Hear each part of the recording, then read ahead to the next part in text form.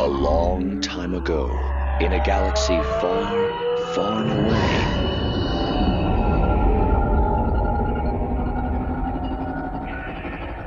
You're listening to Star Wars Beyond the Films, the official expanded universe podcast of StarWarsReport.com. There is a great disturbance in the Force.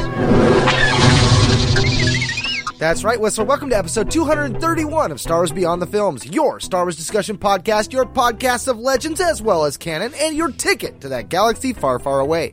Our episodes broadcast on the Star Wars Report website, second airborne division of podcasts at www.starwarsreport.com. Episodes can also be found on iTunes as well as Stitcher and right on our own Twitter and Facebook pages at SW Beyond Films.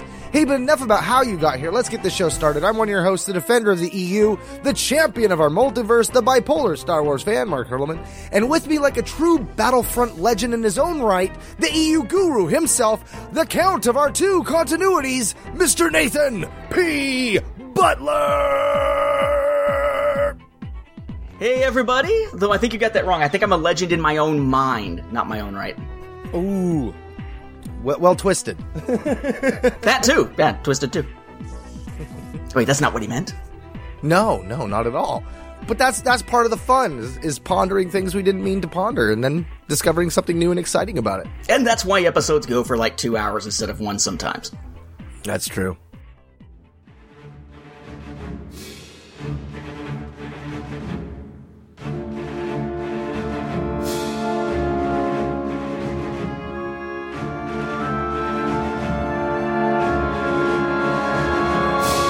Here at Star Wars Beyond the Films, we ask the tough questions that have bothered you for a long time, or simple ones that have perplexed you off and on. You ponder about Star Wars, and so do we.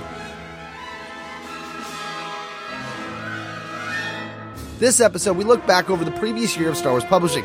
This is your Beyond the Films 2017 year in review. That's right, you know how we do it. This episode, we'll be focusing on the games, with the next episode that comes being the films, television, and the other stuff. That said, consider this your spoiler warning, Beyonders and Sentients of all ages, because here we go on another adventure Beyond the Films. That's right, and this is kind of, you might say, sort of a crossover, maybe, with Cloud City Casino, because, of course, I co-host both of them, and with the focus on games, that's kind of more in the wheelhouse of Cloud City Casino, but we get very much into the weeds on Cloud City Casino. Here, we want to take kind of a broad perspective and also think in terms of story, where story actually happens to intrude on gaming, heaven forbid. So, we're going to start with, I guess, the stuff that is not video game related, because the video games are probably going to be the things that stand out most. When we do hit video games, we're going to focus on the big console one and the big augmented reality one, not get too far into the weeds on things like Galaxy of Heroes and the different apps and such. But to start with tabletop games, rather than video first, one line this year that really seems like it's not really grinding to a halt, but it's really losing steam, it seems, is Fantasy Flight Games' run of Star Wars role-playing games. You may recall that they have 3 different main lines. They have Edge of the Empire, that's sort of the scoundrels and such in the galaxy, Age of Rebellion, which is more about Empire versus Rebels, Force and Destiny. I wrote it on my notes, Forces of Destiny. See what happens when you name crap the same way. But Force and Destiny, which is more about Jedi, Sith, and, the Force powers and whatnot. But then they've also at times brought in things like a beginner game for The Force Awakens, and sometimes they also bring in odd things like a reprint of the original RPG and source book from West End Games, which are being reprinted for the 30th anniversary, that actually got announced this year, but didn't actually get released, or I guess last year, and didn't actually get released yet. So 3 main lines, and they really didn't do much this year. For Edge of the Empire, we got the source book No Disintegrations. For Age of Rebellion, we got Friends Like These, sort of. Friends Like These was an adventure, but it got released right in about the middle of December of 2016. But for many who actually bought it, it didn't arrive in their stores or didn't arrive through the mail until the very beginning of 2017. Otherwise, Age of Rebellion really didn't have anything other than announcements of upcoming stuff. And then Force and Destiny had Disciples of Harmony as sourcebook, and then had the Adventure Chronicles of the Gatekeeper. They've announced other stuff coming up, but I'll tell you, and I'll jump to it here on my computer as I'm talking. I pre-order everything that you can possibly pre-order for this stuff, except for like the little supplemental cards that I don't use, because I want to make sure to use those RPG books to get stuff for the Star Wars Timeline Gold. If I look at my pre-order list right now, I have one book pre-order for Force and Destiny called Unlimited Power, Unlimited Power! There you go. For Age of Rebellion, 2 source books, Ciphers and Masks and Fully Operational, and absolutely nothing for Edge of the Empire. And then there's one book they've announced that actually goes for both, or I guess for all 3, called Dawn of Rebellion. It really seems like the product line for the RPG is slipping. They're not putting out nearly as much stuff as they did in the past, and they haven't really announced much stuff either, which of course means that if it's true to form, then as soon as this episode gets released, then they'll announce a bunch of stuff. But it seems like the RPG line for Fantasy Flight Games is kind of slipping, and I don't know if it's because, they try to put out source books for the different types of character you could play as, and they've done that now for the bulk of them, and it's just a natural slowing down, or if they're putting so much effort into their other more profitable games that the RPG is being sort of left in the dust. But it just was not a very big year for the role-playing game. Well, I almost wonder if Lucasfilm is holding back some of the information, like they're not as forthcoming with a lot of little tidbits and stuff. Think about the novelization for The Last Jedi. They put that out 4 months later. Maybe that also has something to do with this. Like, maybe we'll start to see more games that focus on The Last Jedi era next year or something. Maybe that's part of the process as well. But it could easily be that they're just focusing on other aspects of what they've got out there. There's so many different games and stuff. Yeah, the RPG, it's a very time-consuming process to make any of these books, to create the adventures, to come up with the stats for them and whatnot. So I could see this being such a labor-intensive thing that it just makes more sense to put your efforts towards something else that's really kind of going gangbusters right now, like the next thing that we'll get into. I would note, though, one thing I actually forgot off the list, they did put out a role-playing game playmat as well this year. So a nice little rubber playmat you could use. I didn't pick that one up because I don't really have a use for it for the RPG. But if you're looking for that sort of thing, they did put one of those out as well. And from all accounts, it's the same quality as the other playmats that Fantasy Flight has put out, which is pretty good. A little more expensive compared to some other playmats, but pretty good for the quality that you get for your money. As for card and dice games, that's in a lot of ways where this year has its highest highs and lowest lows, I would say, for Fantasy Flight Games.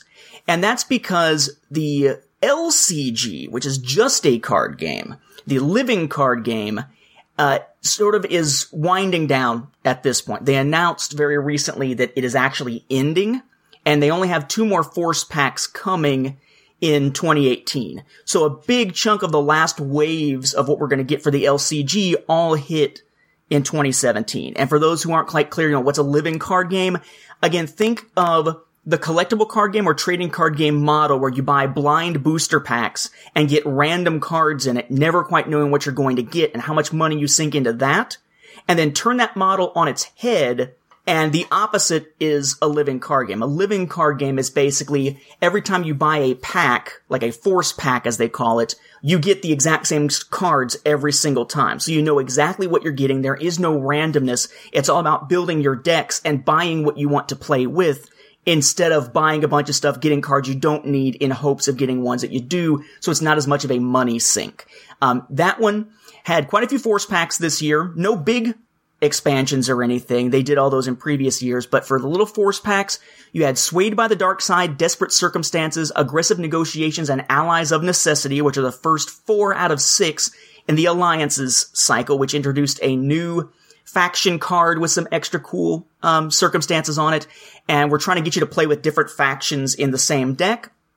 And then you have the end of the Oppositions cycle, which was the previous cycle, with the last of the Force packs from that, Technological Terror, Power of the Force, and Scrap Metal.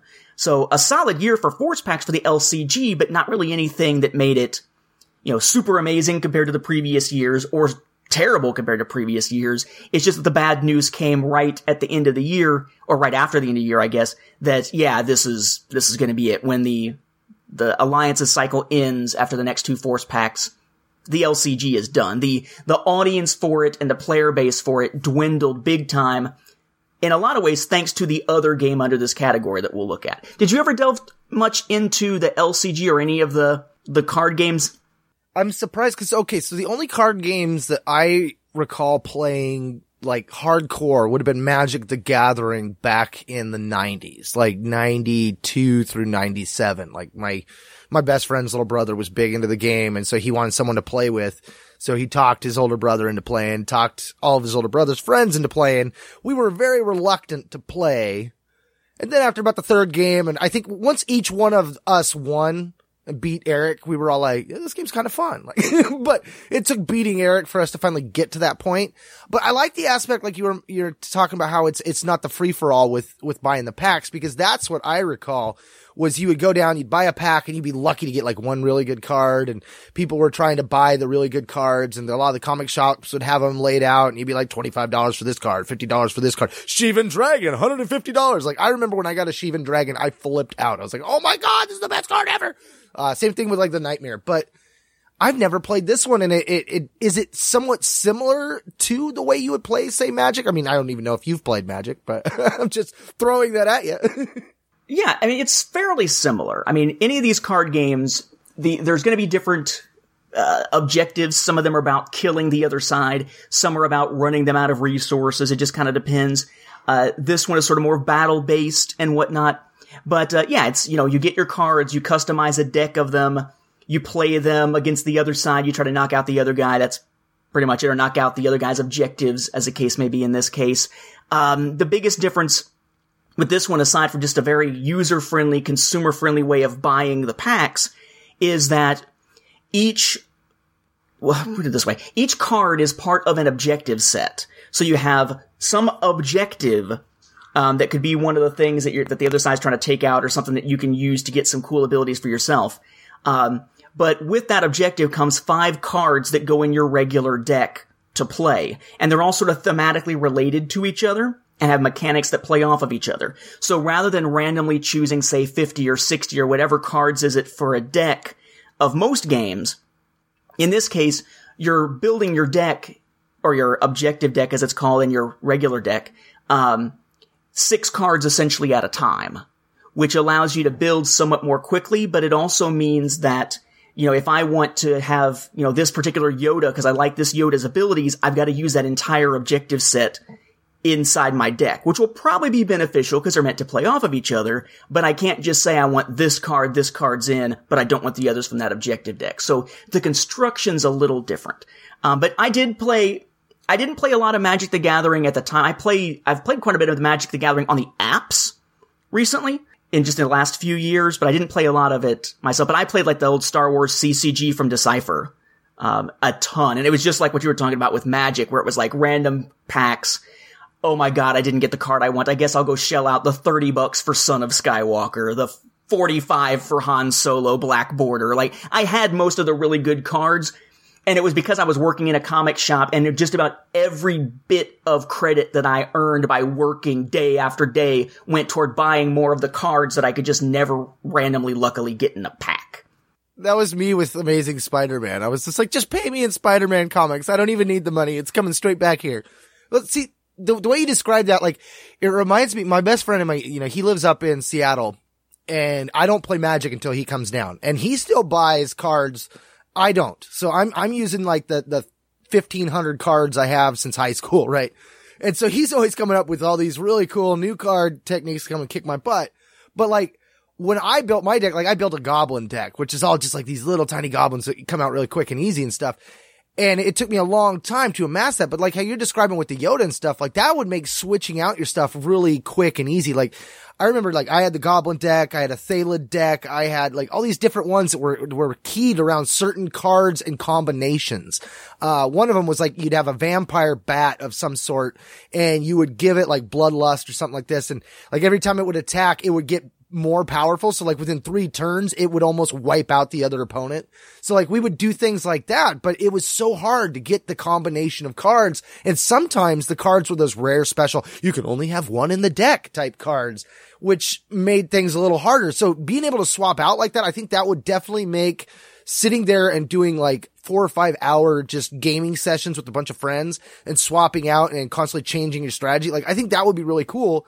But what I've noticed though, and I think this will shift us into the other aspect of where we're going with this, is there's that new game where you have the dice, and that seems to have swept the LCG right off the map. I mean, all the people at my comic book store are playing that new dice game, and I believe it's the Destiny one, the one where you've got the little colored dice that you're rolling as well as cards. That's right. And we'll kind of circle back on and mention one thing about a card game type I'd love to see Star Wars do that they haven't done here in a moment. But yes, the other big card game is the card and dice game called Star Wars Destiny. And Star Wars Destiny is basically, you've got cards that you play to take out the other side. It's basically more or less just straight kind of a combat game. But certain cards also come with dice to give you other options of what you can do with those particular cards. Some cards actually have the ability to be played with 2 dice, except you have to get that card in a pack randomly by chance twice, and now have an extra copy of the card you don't need in order to have 2 dice for that card. But that one goes back to the CCG, TCG model. So that one is not what you see is always what you get. That one is random blind booster packs where you never know what you're gonna get, and you have to buy a ton of them in hopes of getting the cards that you want, or find somewhere like, say, Miniature Market that pulls individual single powerful cards and sells them to you individually. So it's much more of a traditional model, which also makes a ton of money for the company because it's like a crack addiction, sending you back over and over again to buy more booster packs. So as it caught on, it became sort of the big profit mover for Fantasy Flight Games and has sort of dominated that aspect of Fantasy Flight for this year, and it's probably a big part of why the LCG is dying. Because it has really kind of sucked all the oxygen out of the room. Me personally, I think it's a fun game to play, but I am way, way, way past the point where I'm buying blind booster packs of anything. I'm too old for that crap, is kind of my perspective on it. I'm not getting into I'm gonna buy a bunch of boosters, get like 1 or 2 things I actually like, and the rest of it is junk, and I just spent all this cash on it. I'm not doing it anymore.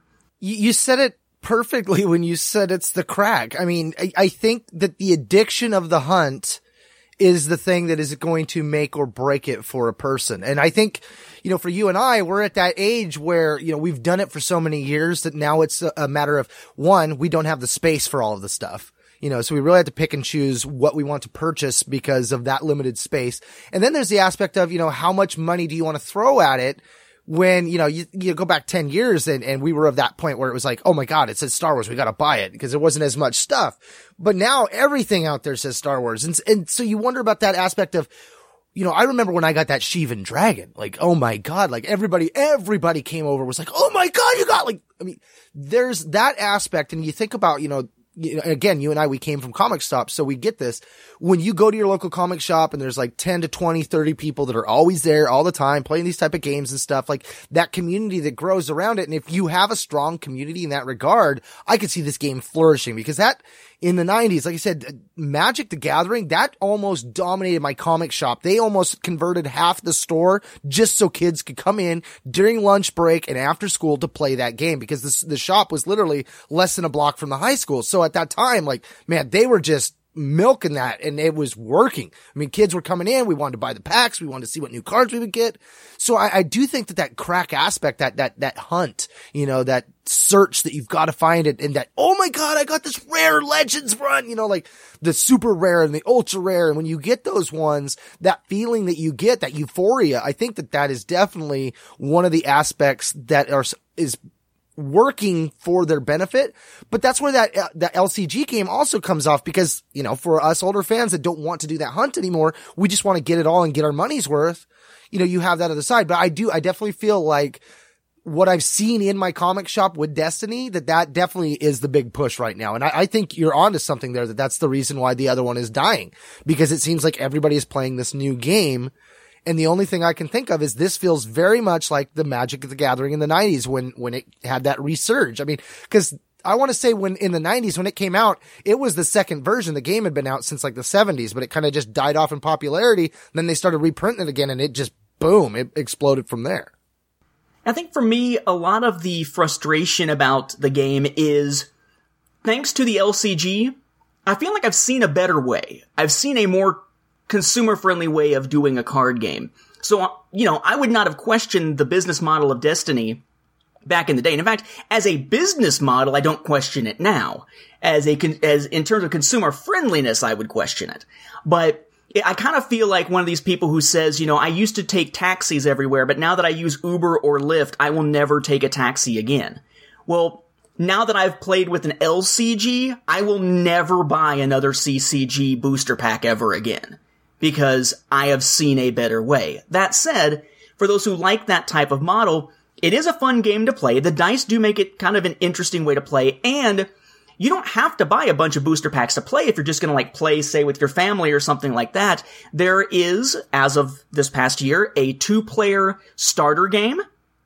So you, instead of buying 2 starter packs and playing against them and just saying, okay, nobody gets any boosters, we're just playing starter versus starter, so it's a balanced game. There actually is a 2-player starter introductory game now that's designed to be balanced. But then this year they also put out a couple of waves of new cards with new dice, Spirit of Rebellion and Empire at War. So for those who are into Destiny, this was an awesome year to get into Destiny. It just isn't necessarily, the type of model that I necessarily would go with. But I do have fun playing the 2-player starter game. I mean, it's for me, it's less about, how am I going to get the awesome stuff to play against somebody at a comic shop, because I don't do that anymore. The local comic shop was actually owned by my father-in-law, and it closed down years ago. At least the nearest one here.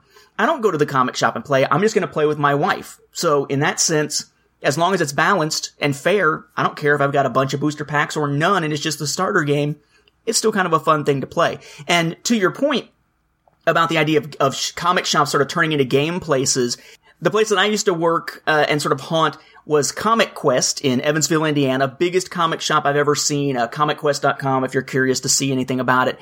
But yeah, I mean, some of it's comics now, but the vast majority of it is games and memorabilia and such now. I still have friends of mine who live up in my hometown who are there now with their kids just about every weekend playing something, whether it's a card game, miniatures game, or whatever. So that's a big part of it. The one thing I would hope to see before we move out of cards is there's a type of card game that I play that I love that doesn't get into booster packs and crap like that is pretty much always a level playing field regardless of the number of players or people coming into it. And that is a deck building game. I love deck building games. They are games where everybody starts off with basically the same hand of weak cards. As you play, you're acquiring more cards from sort of a common deck that everybody can acquire from, and making your deck stronger to eventually pull off some victory at the end. I play Ascension. I play Star Realms. And in fact, back to Kickstarter for the new Star Realms stuff recently. I play the DC deck building game, Marvel Legendary. I actually just put in an order for Legendary Encounters Alien and Predator. I've got Legendary Encounters Firefly already. I love deck building games. You get the box, it's a fair game. You want to add expansions, fine. There's no booster packs to buy. It's basically the box.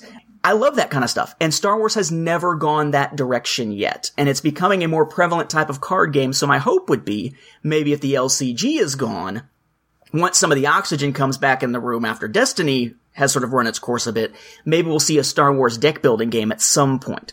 But so far, that's one area of card games that Star Wars just has not been willing to delve into, unfortunately. Yeah, that sounds fun.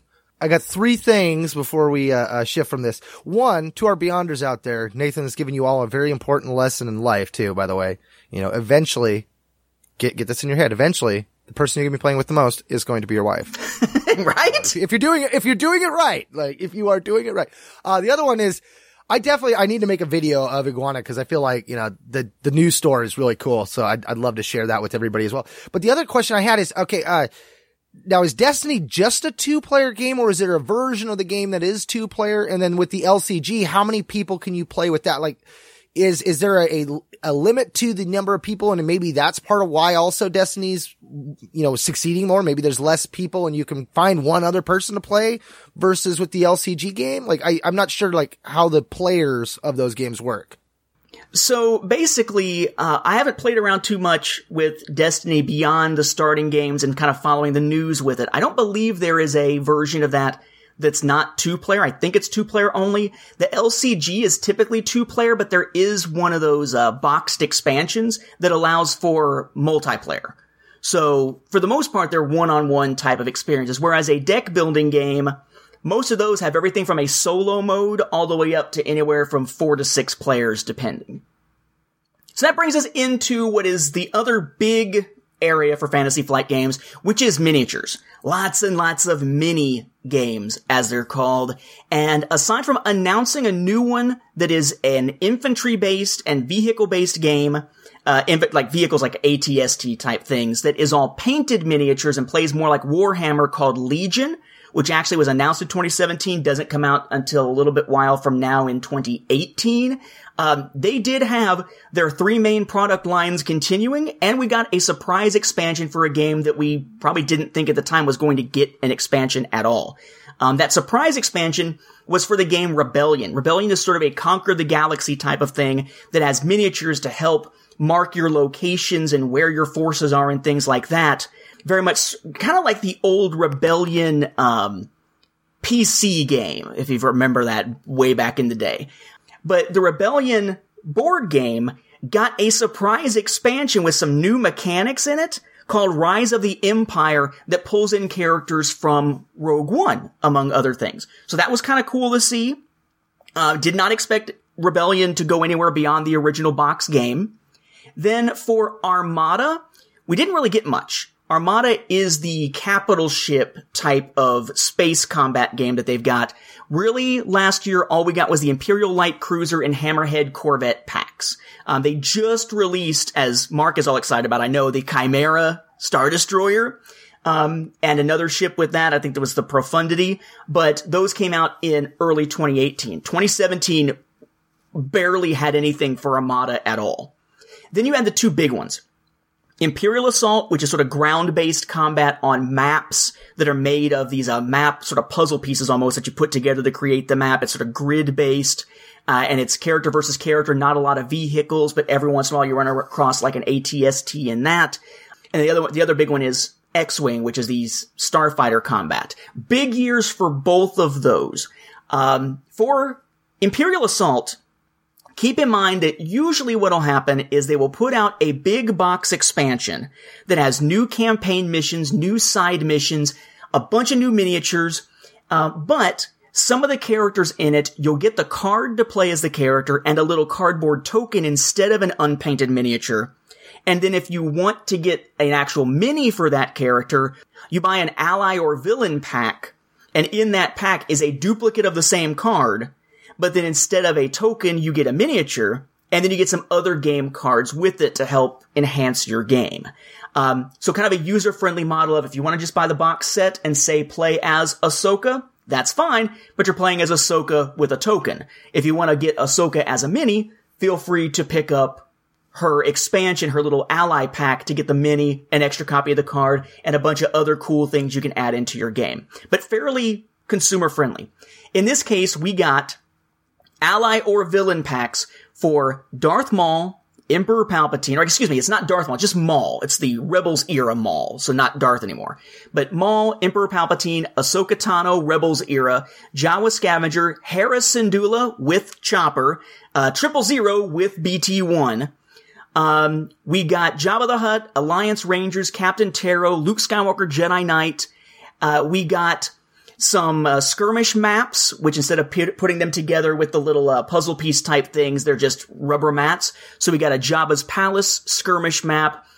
We got an Imperial Security Bureau or ISB headquarters skirmish map, an Anchorhead Cantina skirmish map. We got big expansions with new campaign missions and everything with a bunch of miniatures for Heart of the Empire and for Jabba's Realm both this year.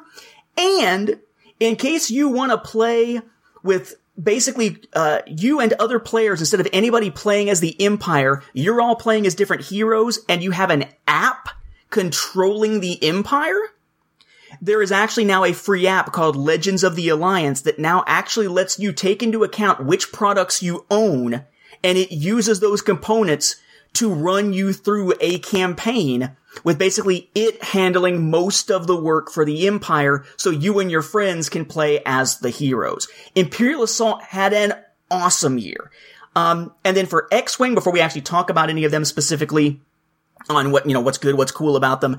For X-Wing, lots of new ships this year. We had the TIE Silencer, which of course is Kylo Ren's from The Last Jedi, the Resistance Bomber from The Last Jedi, the Phantom II, the new shuttle, right, that goes with the Ghost, the Kimogila, I always have trouble saying it, Kimogila fighter, the Alpha Class Starwing, the Guns for Hire expansion with some repaints that had, some scum and villainy type ships, the Skurg H-6 bomber, the TIE Aggressor, the Ozatuk fighter, the Sea Rock, which is the big, transport type ship that we see in Rebels, like the Broken Horn Syndicate ship.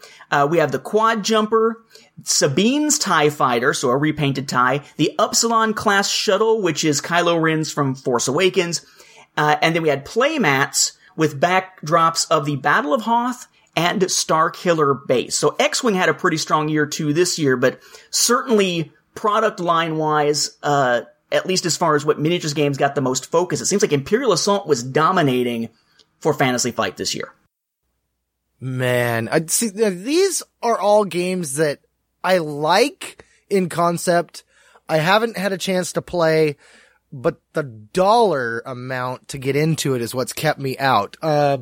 I want to say with Armada, because I went down to the store and there was the Chimera and I just freaked out. I'm like, I gotta have this for my birthday.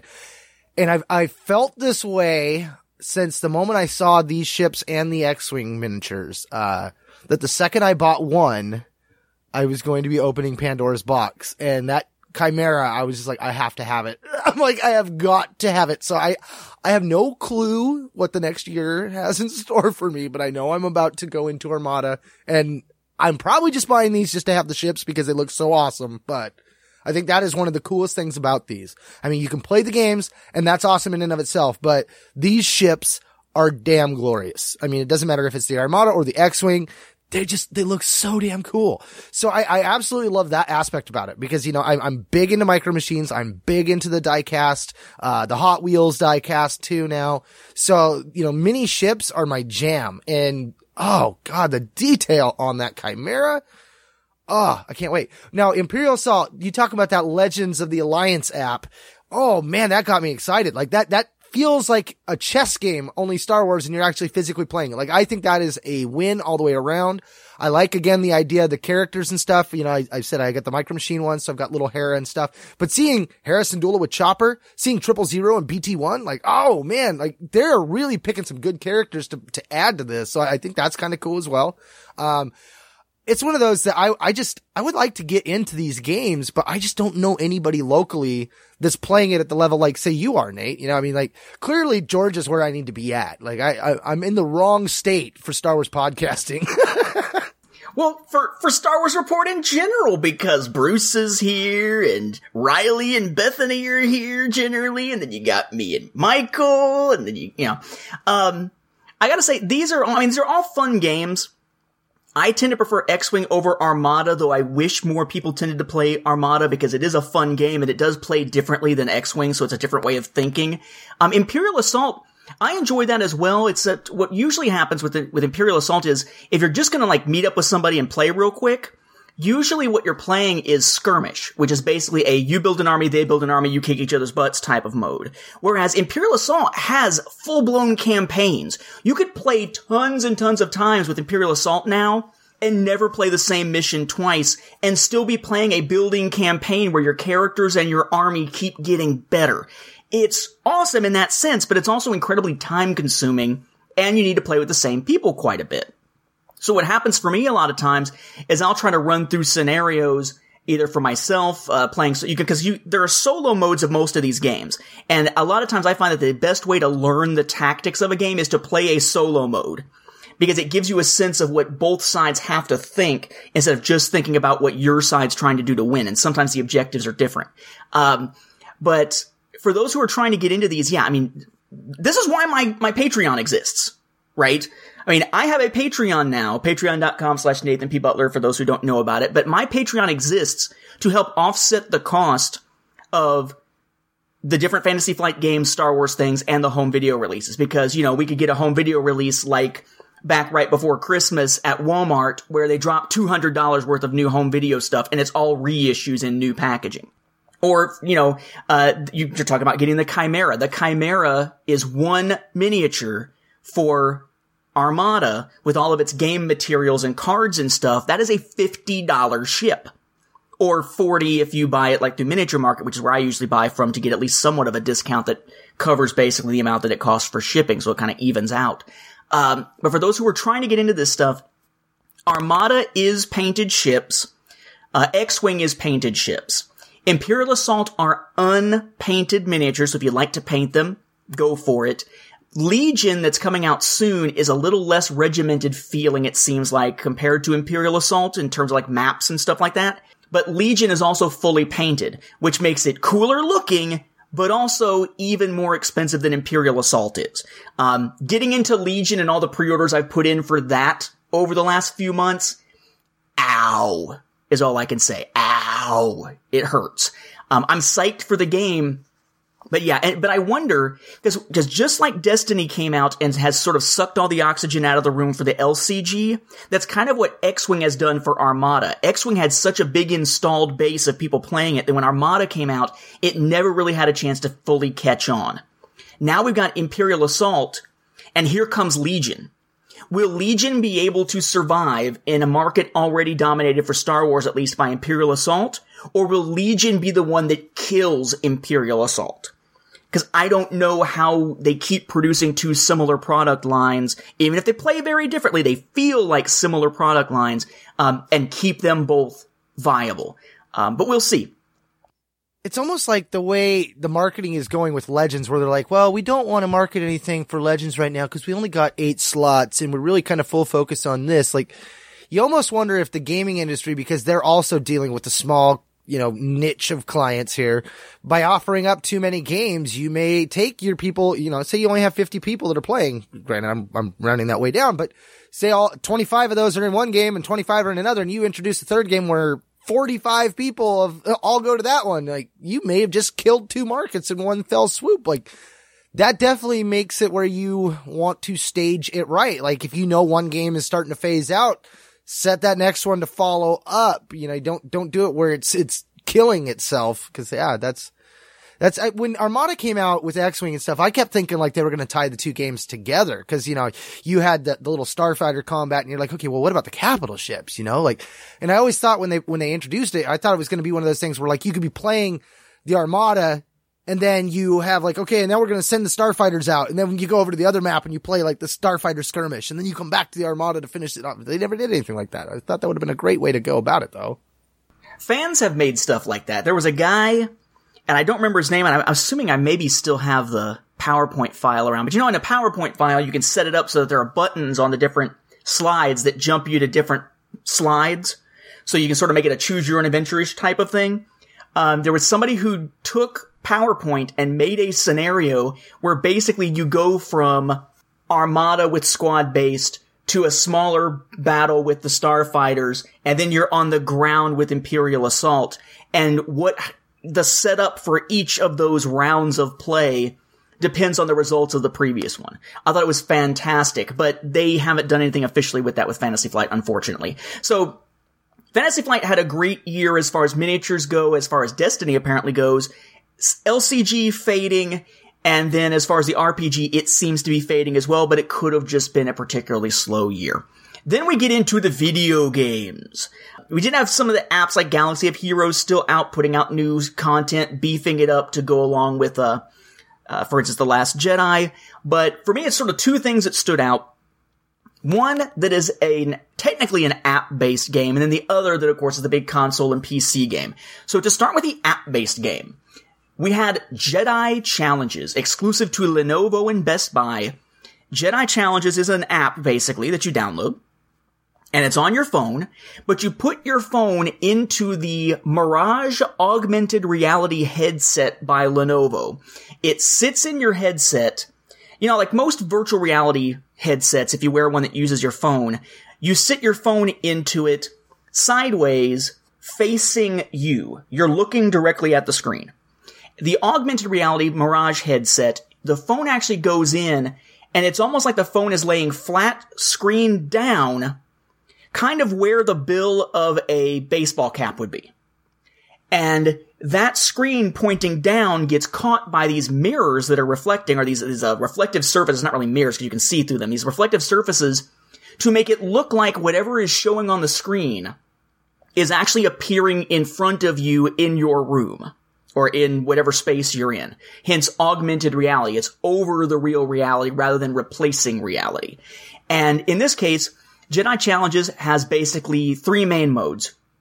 One mode, the one it's best known for, is lightsaber combat, which is cool because you have your headset and you have a little tracker ball thing that glows that you just sit on the ground so it knows where you are in relation to the floor.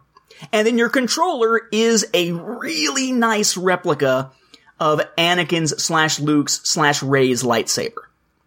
So the main mode is essentially a lightsaber combat mode. And it starts off pretty easy. You know, but you're actually swinging the lightsaber to go after the enemy.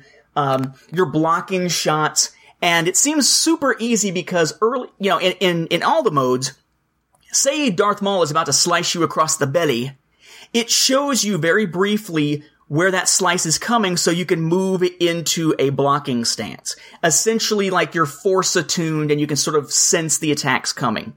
So the first round of fights, no biggie, and it's continuing to add complexity to things you gotta do and how you counterattack, no biggie. Then you get to some of the later modes or the second tier of fights, and you're gonna get trounced, because it's incredibly fast. And we're talking stuff like the Grand Inquisitor spinning his lightsaber like a buzzsaw, and you're blocking every individual hit of it, and having to keep your lightsaber turning at a certain angle to block it because he's moving his arm as it's spinning.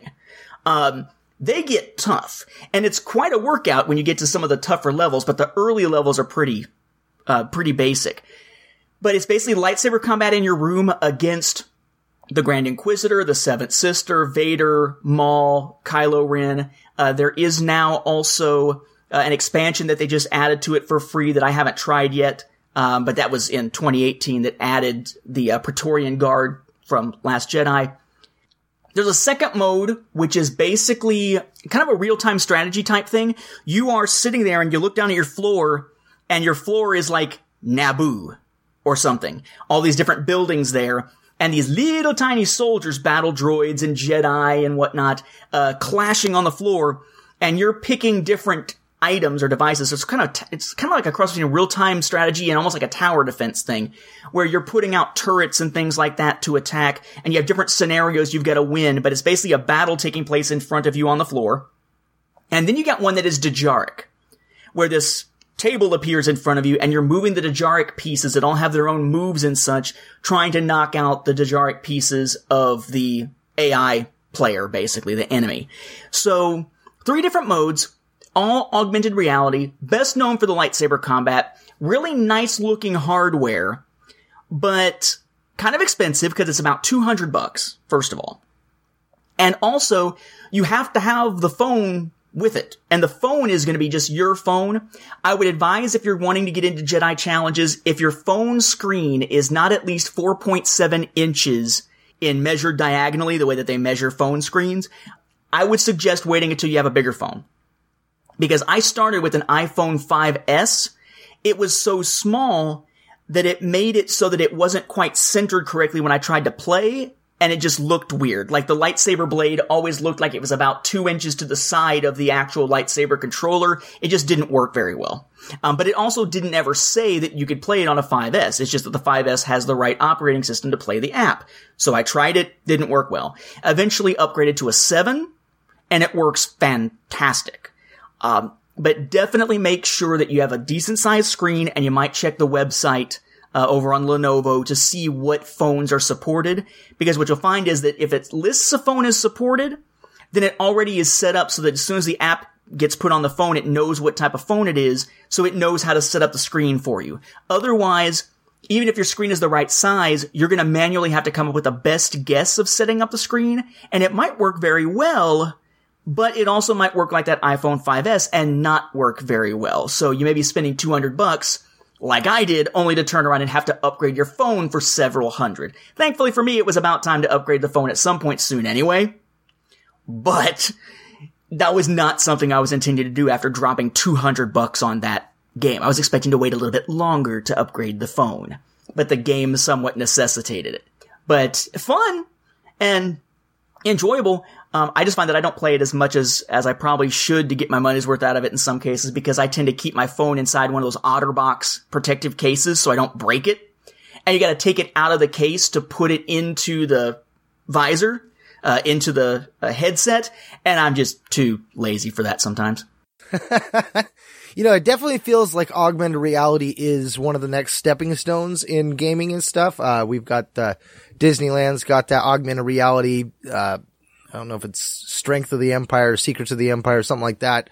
Yeah. Riley and them just got to go down and do one of those at Disney World. And a friend of mine that's down in California, she sent me a video of theirs down there. She's like, "Yeah, I come." I'm like, "I know, I gotta get there." But it definitely seems to be the new niche, like everybody's testing it out. One of my old roommates, he's got a augmented reality game where you're just kind of like standing outside the Millennium Falcon. Some stormtroopers show up and you pull out the lightsaber and do something. It's a small little 15-minute tops little run through game, just kind of like a proof of concept, but definitely seems to be the new direction when it comes to the video game. So I'm really excited to see what we're going to go in the next 10 years with that. I mean, you've got PlayStation 4 now doing their VR stuff. Like, I think it's going to be a really cool time in the next 10, 20 years, because you're going to be able to immerse yourself in Star Wars in a way you've never been able to before. Oh yeah. I am huge on PlayStation VR. As I've said plenty of times on Cloud City Casino, to borrow a phrase from the former president, it has fundamentally transformed my gaming experience. I almost play only VR games at this point. But this year, unfortunately, or last year, this 2017, didn't see any new Star Wars VR content, although, if you've ever wondered what it would be like to play in VR with a lightsaber and some force powers, I would highly recommend the VR game Raw Data.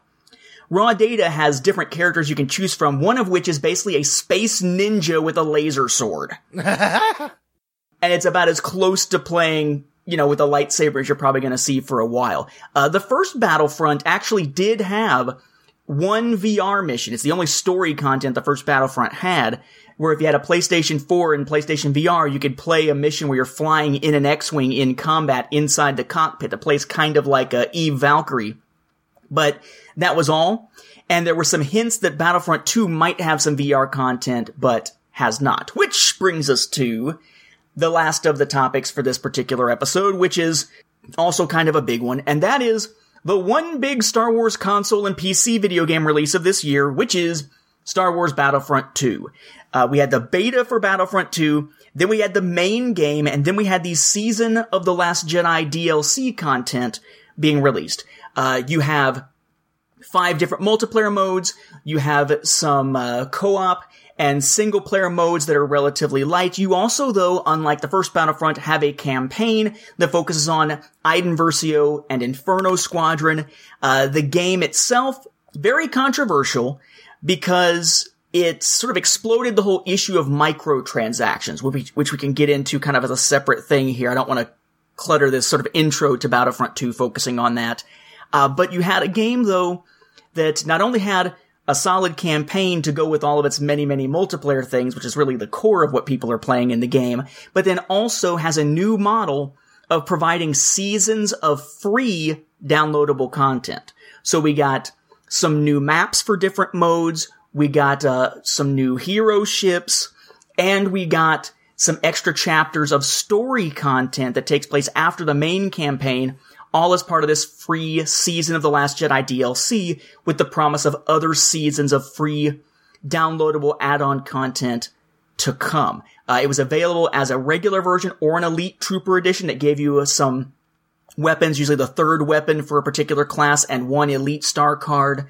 a little bit early, something you could earn in the game, but it gives it to you up front. So there was an argument over pay to win on that, but certainly a game that for most players and by most accounts came out as a significant improvement over the first Battlefront, but was a lightning rod for controversy. Controversy next, just the game right now. I've really loved it. I've done a lot of live streaming of it on YouTube. The only downside for me is that right now, with nothing new churning out at this point here in early 2018, I don't feel a lot of compulsion to go back and play more because there's nothing drawing me back. Like at this point, I've got the star cards that I want to just be grinding to go after more stuff. So my impetus to play and to live stream isn't as strong as it was. But by and large, I really enjoyed the campaign, and I think it's a step up from the previous one. Mark, I know Battlefront 1 was kind of your thing, so what are you thinking on Battlefront 2? Well, so I did get to play the beta, thanks to you. I got to do that. That was fun. I did that on PlayStation 4. And then for Christmas, my son talked my brother-in-law into getting him Battlefront 2 on the Xbox One. So we have that on Xbox One right now. And I've been enjoying it. I love the hell out of the campaign mode. I think that is definitely a night and day difference. I have the most fun playing that.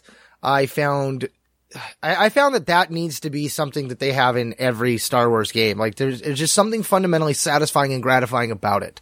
Being able to play against the stormtroopers, feeling like you actually can play the game. The issue I have when I play the multiplayer aspect of the game is it doesn't seem to matter what I'm doing, whether I'm being a sniper hiding off in the background or if I'm being some juggernaut running in. 1 to 2 shots, I'm dead. I can shoot somebody 38 damn times and they still live. It's just like, I am constantly respawning and running in, trying to get back to where I was non-stop. So to be able to get away from that, play the campaign mode, actually feel like I'm good at the game, like that was very satisfying. Plus the story aspect, like, I found the whole story really exciting. I thought it was interesting that Inferno Squad, the actual squad itself, went to the rebellion. The way the story plays out, like, Hask could have easily kept Inferno Squad going. Like, we could have had Inferno Squad versus Inferno Squad. Like an Imperial one or a First Order one versus a Rebel one. Like, I thought that was an interesting twist. The fact that we had that. Plus there was the action figure. There was the Black Series 6-inch figure where you could get the GameStop exclusive, and it was from Inferno Squad, but the figure is none of the characters. It's not Iden Versio, it's not Hask, and it's not Del Meeko. So, I mean, they all had very distinct aspects of their costume, and the character that you get for that 6-inch figure is just some generic character. It might as well have been, what's her name from before, because she's the only one that is not there, and they don't replace her right away. And so that was something that really kind of was upsetting, because I was really excited to get that figure. I was thinking, oh, I've got Iden Versio, and then I'm looking on it, and it's like, no, Iden's got like a little Poltron and all this other stuff, all these little things. Like, each one of them had a little cool added aspect to it that the character just didn't have. Like, all they would have had to have done, like, they didn't even have to add the Poltron, just put the droid on her back. That would have been enough to have sold it for me. I could have been like, yeah, it's Iden. But so that's just a minor side complaint. But I love the fact that they're doing the DLC the way they are, and the fact that they're adding more campaign mode. That really excites me. I hope they do that with every single DLC they add. The story mode was just brilliant. Like, I could not believe how much I really enjoyed it. The game itself looks glorious. I think one of the aspects I also don't like on the multiplayer is that some of the versions or some of the rounds that they had in Battlefront 1, I really enjoyed, like, the drop ships that they would do when they would do the drop. That's not there. At least I haven't noticed it. I haven't played as much multiplayer, so maybe they've updated it. But like, I want to say Extraction or Sabotage or something like that. They had, 2 different ones like that aren't there. There's a couple ones that I'm like, okay, hopefully these will be coming down the road, because they're challenges to the game that I played better than, say, just the, battle, with the one where you go in and just slap each other senseless. Like, I don't know. To me, it's got to have more of a mission involved, because I get shot way too easy. Like, I have to have an objective, because shooting other people, I just can't do it anymore, apparently. So that drives me nuts. The space battles and stuff, they tooled it a little bit. I go back and forth. Like, I still My pinnacle starfighting game would be Jedi Starfighter or just Starfighter from PlayStation 2.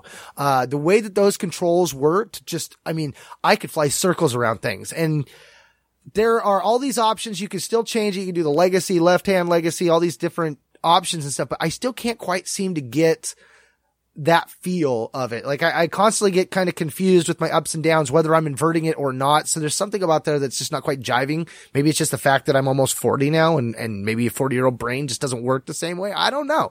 But, overall, I feel like Battlefront 2 was a smash hit, home run right out of the park. I think by adding the campaign mode, they definitely listened to what the players wanted out of the game. And even more so, I think by adding that campaign mode, you gave people that aren't game players a reason to want to play this game. I mean, again, getting back to that aspect of I can play the campaign mode a hell of a lot longer than I can a round of multiplayer. And that's very frustrating when the game already loads up the wazoo. You can't even play the game until you've uploaded the dang stuff. I mean, that loading aspect in games today is just so much longer than it used to be. And I get it. You're crunching a lot of data. So, I mean, I understand that, but man, when you go out, you're playing for 10 seconds, you get a shot and you have to wait again. That gets so frustrating so damn fast. So the biggest thing also about this game was, of course, the controversy. And it's kind of blown up the video game market to some degree. Because you already had this controversy brewing about microtransactions. Microtransactions, for those of you who don't play video games, microtransactions are small transactions that you spend money on that are built into a game that you already have.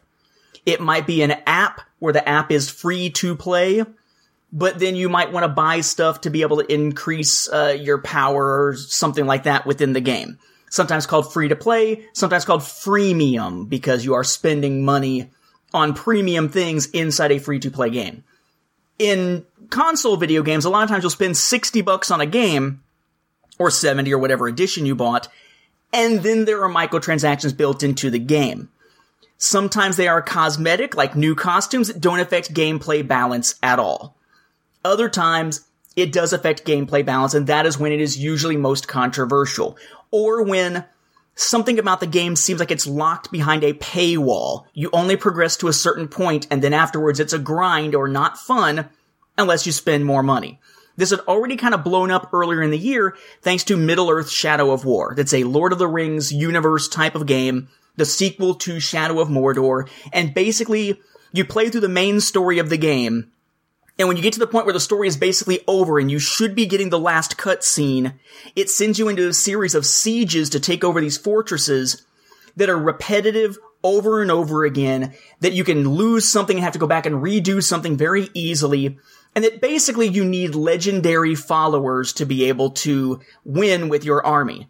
And how do you get legendary followers? You work your butt off for hours and hours, or spend money to buy these loot boxes and pay real money to get past this annoying, grindy part of the game. Not helped by the fact that every time you go to a pause screen, you have those advertisements in your face.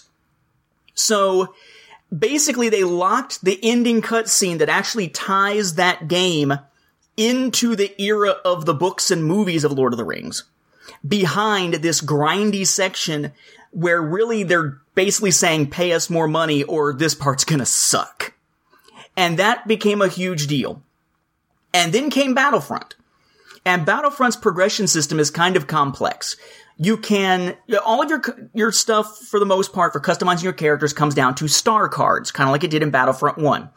Star cards come from either crafting them with crafting parts, which you don't get very much of. Crafting parts are a low-level currency in the game that you don't get much of relative to credits.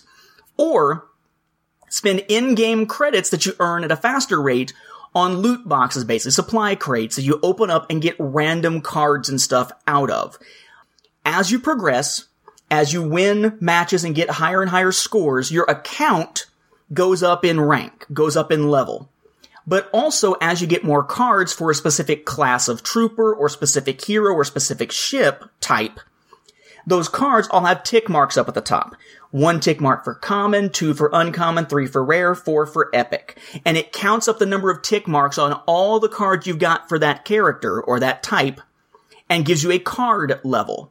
and you have to have a certain rank of your entire account and card level for that class to be able to spend crafting parts to craft the cards that you want or to upgrade a card, including upgrading to Epic, which can only be done through upgrading, not through loot crates, or everything else you get comes through a loot crate, which is completely random, and you can get duplicates of stuff you've already got that give you a little bit of credits, but not nearly as much as they should, for the fact that, oh, you just spent like $4,000 or 4,000 credits on a crate. It's all full of duplicates here. Here's like 600 credits back, right? Which is not really worth it. They'd originally said it was going to be giving you crafting parts. That isn't the way it turned out in the final game, and it's pissed off a lot of people. But originally, when the game was released, you could buy a thing called crystals with real money. And crystals could get you crates, which meant getting you more cards, which meant, at least initially, getting you a chance, if not to rank up your account, because that's done by playing the game, to rank up your card level, which meant that you had stronger cards going into it, but were also a little bit further along on being able to get towards crafting cards that you wanted, even if you're not getting them out of crates. It was a head start if you spent real money. And there are some abilities that are kind of innocuous. Usually it's more down to skill than it is about what abilities you have in terms of how you're doing in Battlefront. But there are some cases in which abilities can be pretty overblown and make a big difference, especially in heroes versus villains. You send Darth Maul out there with no cards versus Darth Maul out there with all 3 card slots full of epic level cards, and there's a marked difference between the power and the winning ability of each of those. And people were getting in, the whales as they call them, the people who were going to spend tons and tons of money on the game, jump in, bought a bunch of crystals, bought a bunch of crates, upgraded their characters, and were able to basically pay to win in the first month or so of the game. But within a matter of a week or two after release, they saw this happening and the controversy blowing up because this is not cosmetic stuff. This is pay to win. And they said, forget it. We're going to remove microtransactions completely. One of the first big cases of a company actually doing that. There are lawmakers in different countries looking into whether or not this is gambling and whether there needs to be regulations on this sort of thing. And all kinds of controversy coming out of it. U.S. congressmen have come out against it as gambling and so forth. Wow. So a lot of stuff happening with that. And but the whole issue of microtransactions kind of blew up because of Battlefront. And in a lot of ways, it is now the stigma that a relatively good game is going to be carrying forever because of that. Let me give you my analogy, though, if I can indulge just a little bit before we wrap up here. I'm going to take an analogy that I use on Cloud City Casino and explain this. Because remember, we're getting all the DLC content for this game for free. All of it. We're not paying for any new missions. We're getting it all free. So imagine that I am somebody who runs a little stand that sells hot dog meals. Right now I sell those meals for, say, $3 a pop, and what you get is just a generic hot dog. You know, might be some beef, pork, turkey, whatever. It's just kind of a mystery meat hot dog like most of them are. And you'll get the hot dog, and for your $3, I'm going to give you a little generic packet of mustard, generic packet of ketchup, but that's it to go with it. You'll get some chips. Let's say it's just regular potato chips, and it's a generic brand, rather than a bunch of options, and you'll get a soft drink with it, but it's going to be from a different selection of drinks, but all of them are like the Kroger brand or the Walmart brand, the off-brand kind of stuff. And for $3, people are willing to buy it, and it's all good because I'm making a decent profit because I can get all those materials relatively cheaply for me as the business owner. Time passes. People's expectations of what a hot dog meal should be have changed, what they expect has changed, and all of a sudden, to keep up with business and keep people coming in and buying hot dog meals from me, I gotta up my game. So now it's pure beef Angus hot dogs, not mystery meat hot dogs. You get, let's say, brand name ketchup and mustard packets, and we've got relish and onions that are fresh available for you. Also, a new variety of chips to choose from, all of which are name brand, and now a variety of soft drinks that used to be store brand is now name brand. Sweet. You're getting a better experience. I have upped my game. But people's attitudes towards how much a hot dog meal should cost, what they should be willing to pay for it, haven't changed. All of a sudden, they expect more for the same price. And me, as the person who's owning the place, now that I'm getting all Angus hot dogs and brand name stuff, it's costing me a ton more to produce this stuff. I'm either making less profit now or losing money because people aren't willing to pay more for a better experience at my hot dog stand. That is the video game industry. Okay? We are still expecting the same prices for games, a $60 price point, that we expected at the beginning of the Xbox 360 and PS3 era. But games are costing a lot more to make because of the production value involved, having to do things in high definition and 4K and what we expect out of motion capture and all kinds of stuff like that. And games are being supported much longer because we don't want a game that's just an experience all at once. We want DLC, we want added content, more maps, more tech support, more updates to the game, more patches to the game. And we've decided apparently that buying DLC in packages of DLC is just bad. It's the analogy of, well, I just went and got a burger, but they didn't give me any of the condiments. All the condiments are the DLC, right? When you see that image online all the time. I need my bacon and my cheese, man. Right. If we want more content and we want higher quality games, but we are not willing to spend more on the game itself than we did back in the last generation of video games, then the money's got to come from somewhere. And if we're not willing to pay for DLC as packs and we expect all that stuff free, the only real other option they've got is either to jack up the price of the game, but again, they can't do it because we will balk and say, screw you, we're not buying your game, or they've got to do something like microtransactions. We keep pushing the video game companies further and further into a corner as to what they can do to recoup the cost of all this stuff we expect from their games, because we are unwilling to do the obvious thing, which is, oh, it costs more to produce it, it's gonna cost more to buy it, that's basic economics. We aren't willing to do that. We are a pain-in-the-ass community. Somewhere, money's gonna have to come into the picture, or they're not gonna be able to afford the ongoing content, the development of new content, and so forth. You gripe about people, these companies that make games, and then, oh, well, this stuff that they're selling as DLC, that should have just been part of the game. In fact, they developed it at the same time. Jerks. Now they're trying to sell it to us for more money. Well, if you don't want to get new stuff and pay for them to develop new stuff by paying for the DLC, the only way they're going to get paid DLC to help with those ongoing costs is to cut stuff out of the games and keep it as DLC. At some point, economic realities have to enter into the picture, and like my poor hot dog stand guy, right now, they're stuck. My hot dog stand guy is probably going to have to charge people for toilet paper if they go use the restroom, because he can't charge more for the hot dogs. But if he changes and makes a lower quality hot dog, nobody's going to get his stuff. They're going to go to the competition. The economics of the video game market suck right now. And that's where the microtransactions come in. And it just happens that Battlefront 2 was the one where it exploded, because Battlefront 2, because the cards are tied to progression, which are tied to crates, and you could get crates with crystals, which are real money, it made it pay to win, not cosmetic.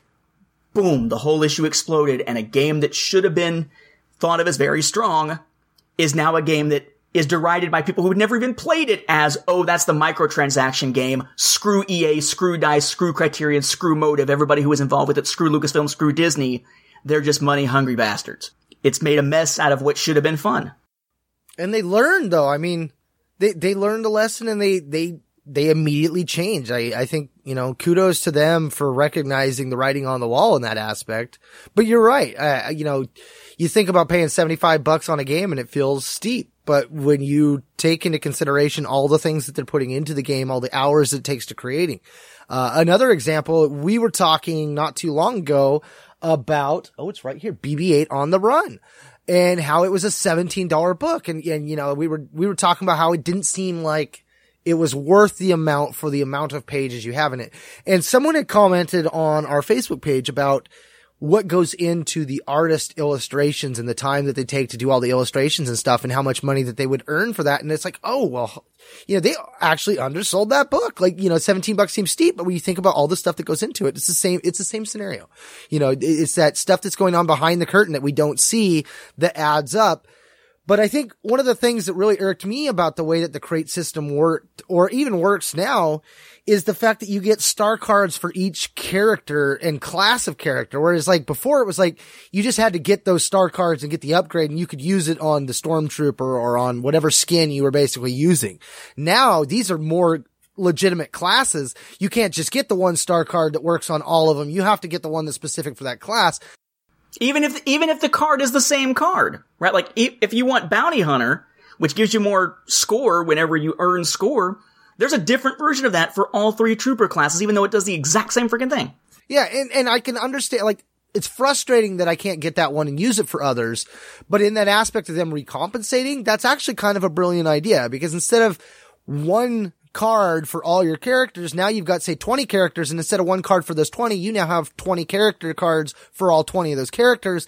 And if you had an ability to buy them, that would make sense. But it's that trick of how do you get it where it's like a skin or a gun skin, or, you know, maybe that's what they need to do. Give us some gun skins. Give us some more guns that aren't really necessarily more powerful than some of the guns we already have, but they're just a different skin on one of the major types that we already have, so it feels like we're getting a different one. Like maybe give us like a Mursov sniper rifle or something, or a Verpine rifle or something like that, you know?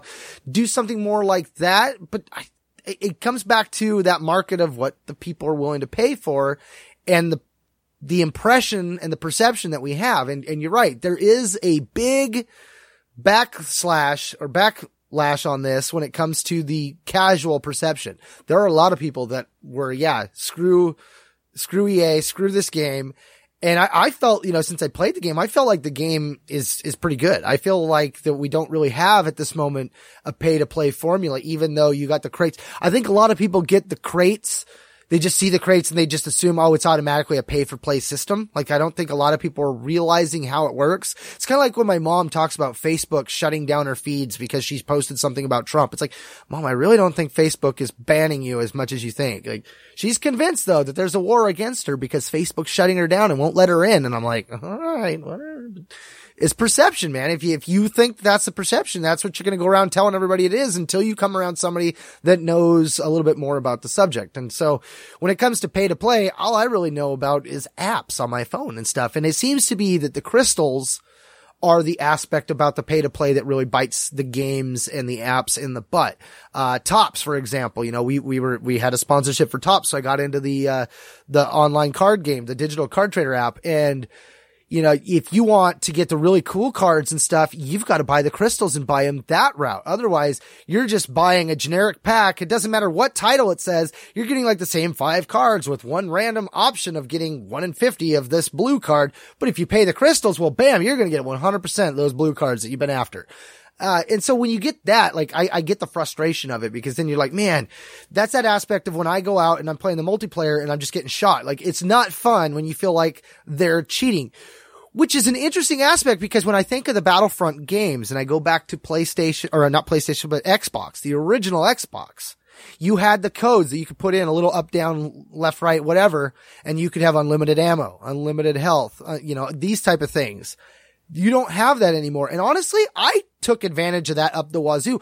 Granted, I wasn't playing online in the multiplayer aspect when I had that game. It was before I got online with my gaming system. So I was only playing just skirmishes with my friends and stuff at home, or playing the story mode and doing it. But I actually kind of missed that aspect of being able to turn on the unlimited ammo and just sit in a place and just go against the Empire, you know, and just shooting guys that are coming in around the corner and just sniping myself in a little hole. Like, that was a lot of fun in and of itself as well. And yet now we're in an era where you can't do that anymore. It's not built into the game. Because now it's all multiplayer games, you know, so now, you know, the pay to win and the cheats and whatnot actually wind up mattering because it makes it unfair for someone else. Again, folks, it's a freaking video game. Then again, there are esports out there for certain games, so maybe eventually we'll see, you know, Battlefront 2 as an esport or something. Usually when I'm playing Battlefront, thankfully on PS4, I'm playing Battlefront against people who are quiet. I would hate to make it something where I'm playing Battlefront 2 and I'm like, you care about balance, and yet I'm fighting against, you know, a bunch of middle schoolers who are calling me racial epithets? What's wrong with you?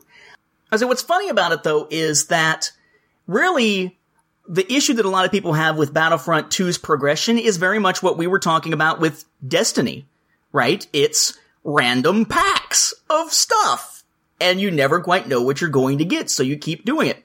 But you're right, I think that people tend to see loot crates and think immediately microtransactions. And in this case, there were to begin with, but now you can't spend real money on it. It's been removed from the game. I think somebody who didn't pay attention to the controversy and got into playing Battlefront 2 now, they would have a much better, more positive experience than a lot of the players initially who were caught up, even if it didn't affect them very much, caught up in the whole microtransaction controversy and everything else relating to how real money was tied into the game. But as soon as they removed that, it became something where, that just happens to be how the progression system works. And if you don't like randomness, you're not going to like it. But at least it's not a microtransaction real money thing. Although they are bringing microtransactions back sometime in 2018, albeit supposedly in a way that is not game affecting and presumably would be cosmetic, which they probably should have done in the first place. But it's interesting that the same thing that causes us to kind of be a little bit wary of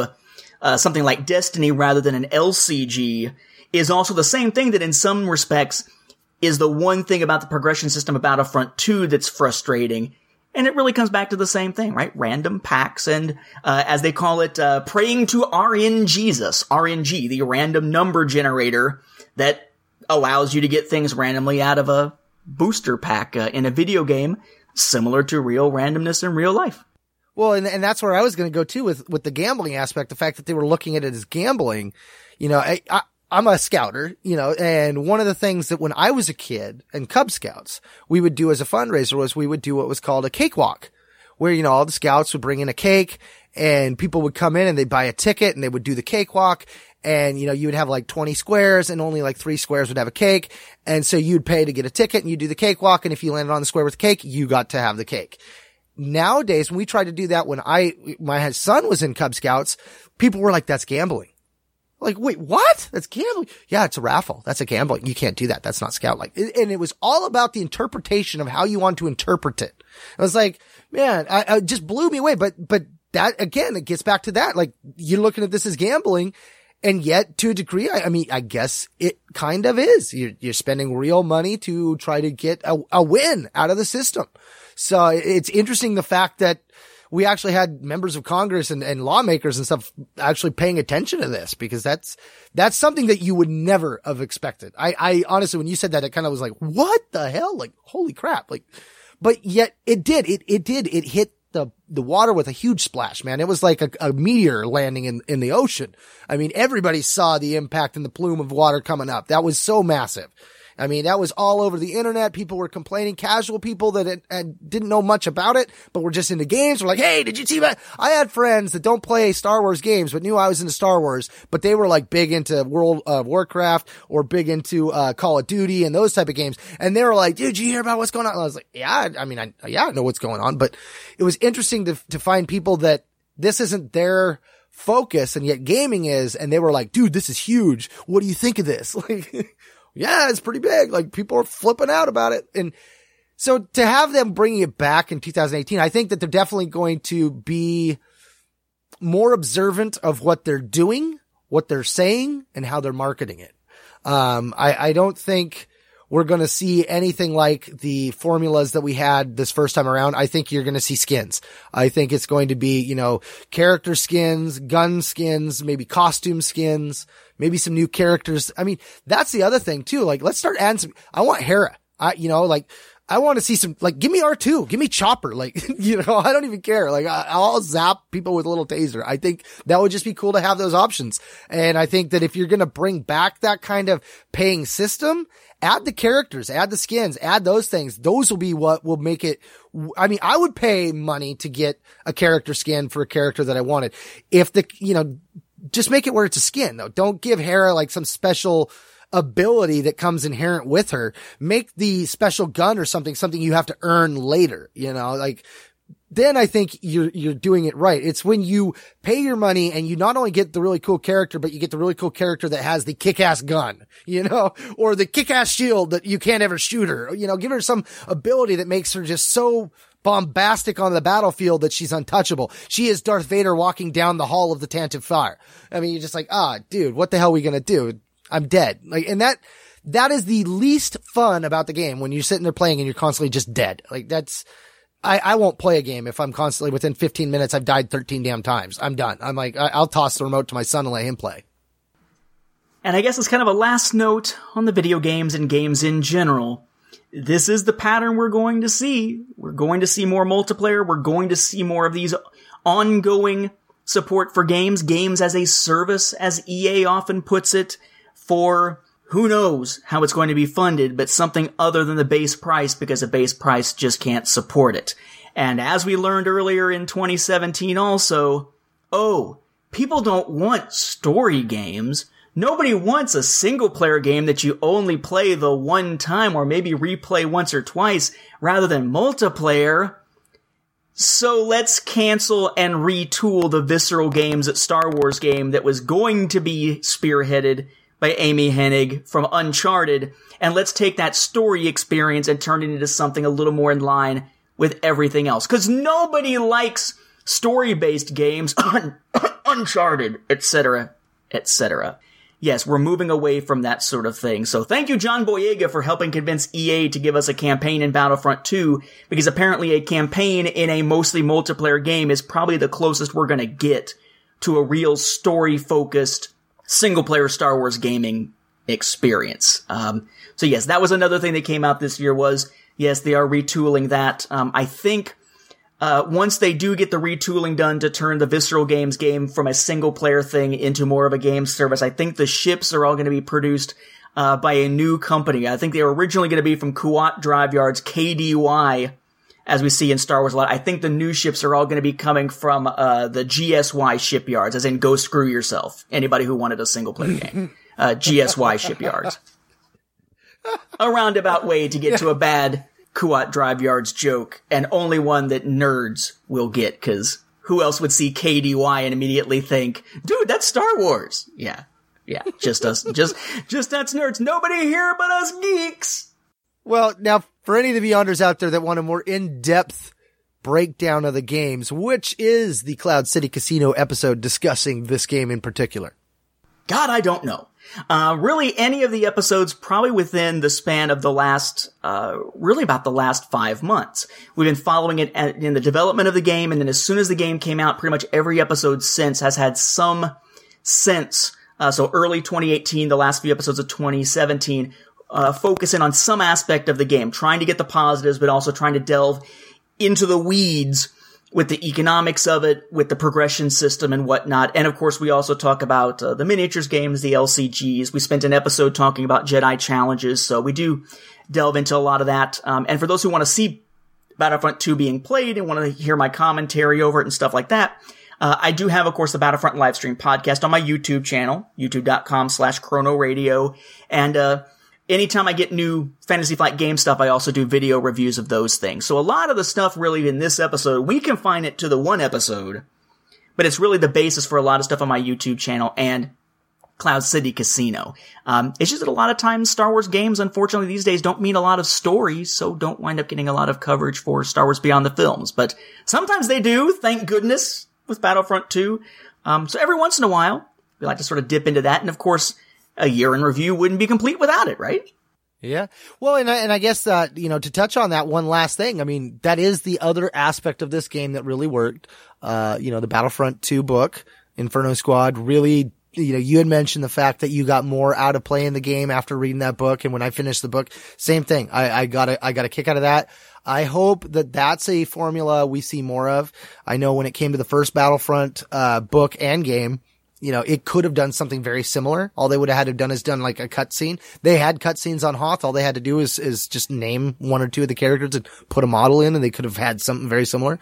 I think that definitely, for those of us that like continuity and like to see your continuity, not just, be told that there is continuity. I think that was a definite win in this regard. So I thought that was kind of cool. I hope they do something like that more, or even as we get more download content, maybe have a second Inferno Squad book that ties into the download content. I think, that also would be a cool way to keep this game relevant. I mean, you get a second book. Maybe you have people that didn't get the game the first time around or when the first book came out, and they get the second Inferno Squad book and they're like, hey, I got to go get the first one. I want to go play this game. And they just get reintroduced into it or introduced to it for the first time. So I think in that regard, Lucasfilm is definitely doing some of the things in the direction that are working for the fans and are also creating more interest for fans. So in that regard, it's definitely a win. I think the whole pay to play thing, it put the right focus on, the casual fans. Like we were, it was like a beacon for Batman up in the sky. Everybody's like, hey, what the hell's going on? Everybody focused to it. They saw the problem. Everyone had a comment, and EA was listening to those comments, and it worked for our advantage for once. So hopefully, when we have issues like that in the future, hopefully we'll see this kind of turnout. No press is bad press. Believe me. Believe me. Although I think in this case, yeah, that bad press was bad press. I don't see a lot of people saying, oh my god, look what they did with Battlefront 2. I can't believe them, but I'm going to go buy it now. There is such a thing as actual bad press, unfortunately. But I guess that pretty much wraps up the games for the year, which means next time is TV, movies, basically the other stuff. Even Celebration winds up being part of our next episode that'll finally wrap up our year in review. I didn't imagine we'd be able to get this much talk out of games for this year, but I guess we did. I know. I'm looking at this like we had talked about doing 2 episodes back to back, and I don't know if we're going to be able to have time. I think you've got a bounce. We'll have to see.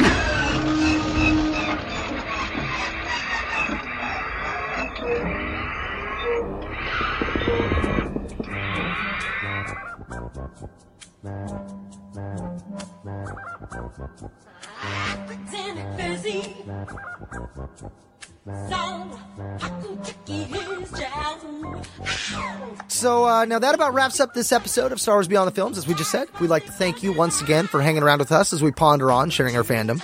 And we also do have a Beyonders Who Ponder Facebook group if you want to come out there and join up and see what I'm thinking about today, because I'm looking at something Star Wars and it made me think of something. That's kind of where I've been throwing a lot more of those ponders. So if you're seeing less today's ponders and Beyonder ponders on the Facebook page, that's because we've got a group where we're doing that now.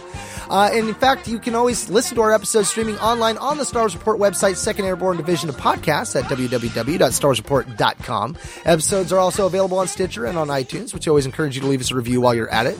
You can also find links to our episodes on both our Twitter and our Facebook pages at SW Beyond Films, or just type in Star Wars Beyond the Films in your search bar. Hey, but no matter how you get there, be sure to like our Facebook page. It is literally the best way to interact with us. It is our own home one, if you will. You can not only post comments to us about the show, we love interacting with you fellow fans. If you have any Star Wars or Legends or EU questions, or you just want to comment about a past episode, fire off. You can always email us directly at swbeyondfilms@starwarsfanworks.com. And before we go, we wanted to mention to you our Audible trial. If you go to www.audibletrial.com/Star Wars Report, you get a free trial run of audible.com to see what they're all about. That's right, you get a book. Our sponsors have more than 100,000 titles. You can explore the Star Wars expanded universe, the canon universe, or any other genre without risk of being stuck with a book you flat out hate, because Audible members, they can exchange any book within 12 months, that's 1 year, with no questions asked. So in this digital age, if you're thinking of making that switch from the page to the audiobook, Audible just might be right for you. So once again, for Star Wars Beyond the Films, it's been Mark and Whistler. And Nathan. Saying thanks for listening, and may the Force be with you. And don't quote us the odds of getting that card that I want, because I'm still not going to buy one of your booster packs. What are the odds that they get the pay-to-play system in this year, and it's like, if you pay $1 million, you're the top winner of the game?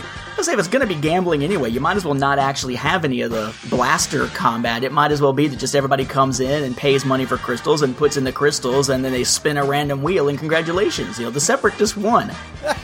Yeah, probably not so good.